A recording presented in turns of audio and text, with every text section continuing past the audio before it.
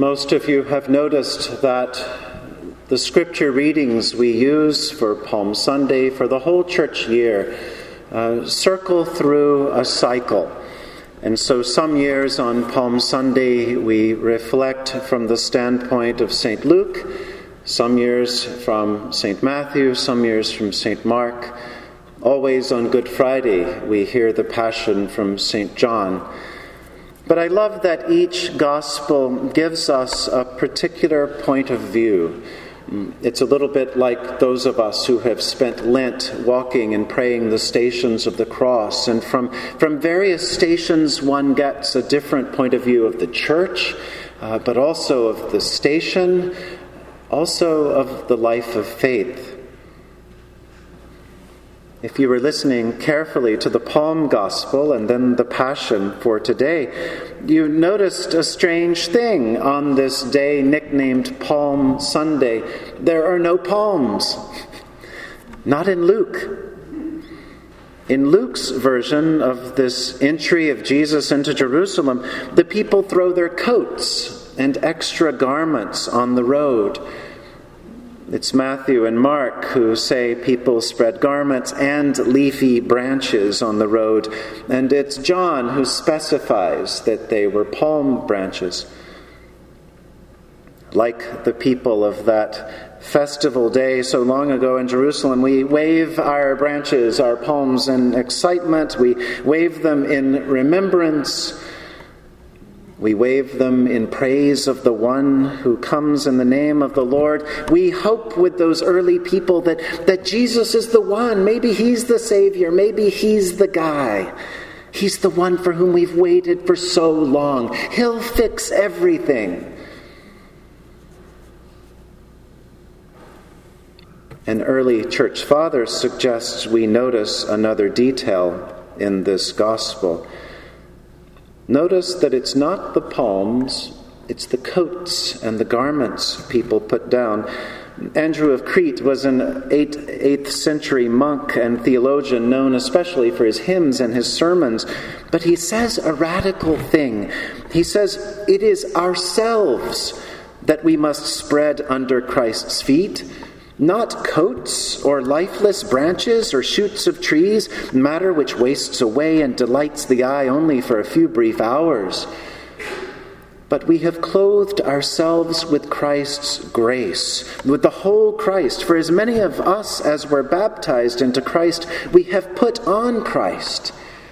And so let us spread ourselves like coats under his feet. It's a wonderful image.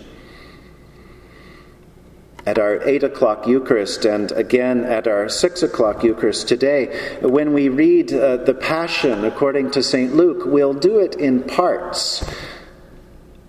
And I learned a trick years ago that many churches do, but it's an interesting thing, which is rather than like a lot of churches today who will hear a musical version of the Passion and probably a handsome baritone or bass will sing the part of Jesus, what we do at 8 o'clock and 6 o'clock is the people, the congregation, say the words of Jesus.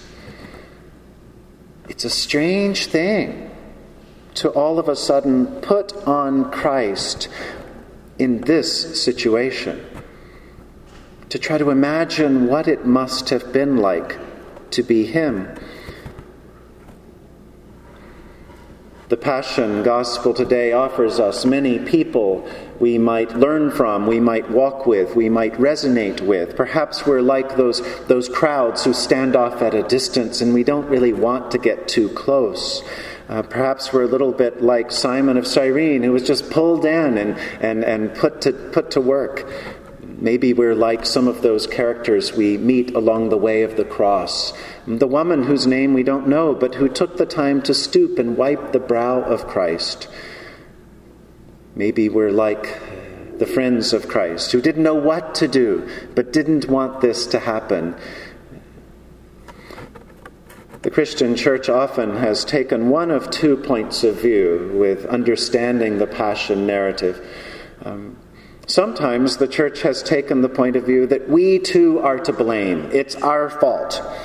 There are even those churches that will have a great big cross in front and invite people to hammer nails in, as though we too put the nails in Jesus.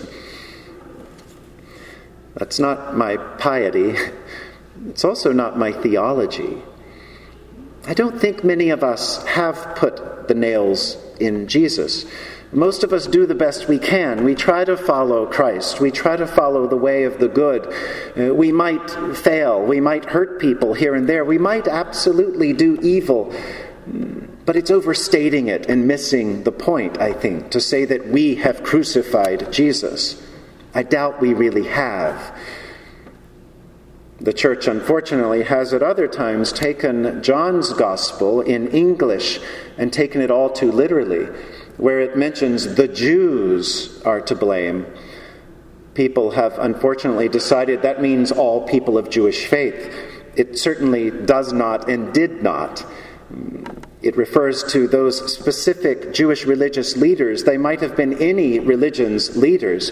And so if we were really going to be biblical literalists today, perhaps we might say, if we were using the Gospel of John, that the bishops crucified Jesus, or the church officials, or back in the day when 815 2nd Avenue was full of people doing things on behalf of the national church. We could blame 815 for everything. It's certainly not the Jews. It's any and all of us who, whenever and wherever, can begin to support the institution over the individual. That's who's to blame. Those who wanted to keep peace, those who wanted to keep the current temple system running smoothly, those who wanted to keep the income going. It's not for nothing that Jesus overturns the temple tables of the money changers the same week that he's put on the cross. He challenges the whole system and the institution. It's those who would defend the system at all cost who are to blame and who still are to be blamed. And so where does that leave us on Palm Sunday, the Sunday of the Passion, as we look ahead into Holy Week? I think we listen especially to the scriptures of the day. We're called to follow Christ. We're called to do like Andrew of Crete said, to spread ourselves before Christ's feet and to follow him. That's what we celebrate at Christmas, that God has come in the form of a human being. God has come in flesh. It's the fleshiness, it's the earthiness, it's the humanity of Jesus that's put on trial, that is crucified, that dies but is reborn again, and that is proclaimed in each one of us.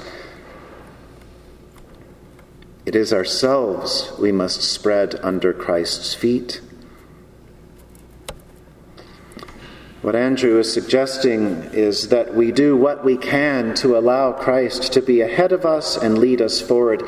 Andrew is suggesting that by lowering ourselves, Christ is raised within us, to grow in us, to allow his words to take shape and form in our lives, and to allow his work, his ongoing work of life and death and resurrection, to wash over us, to overtake us, and even to overwhelm us.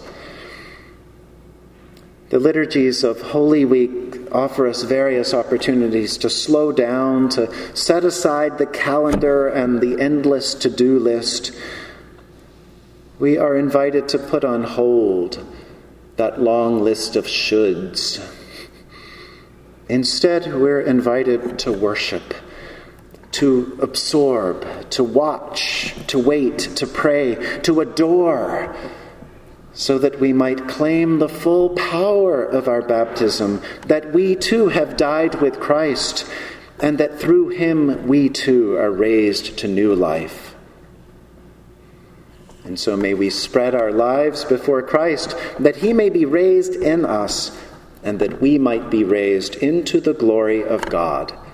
In the name of the Father, and of the Son, and of the Holy Spirit. Amen.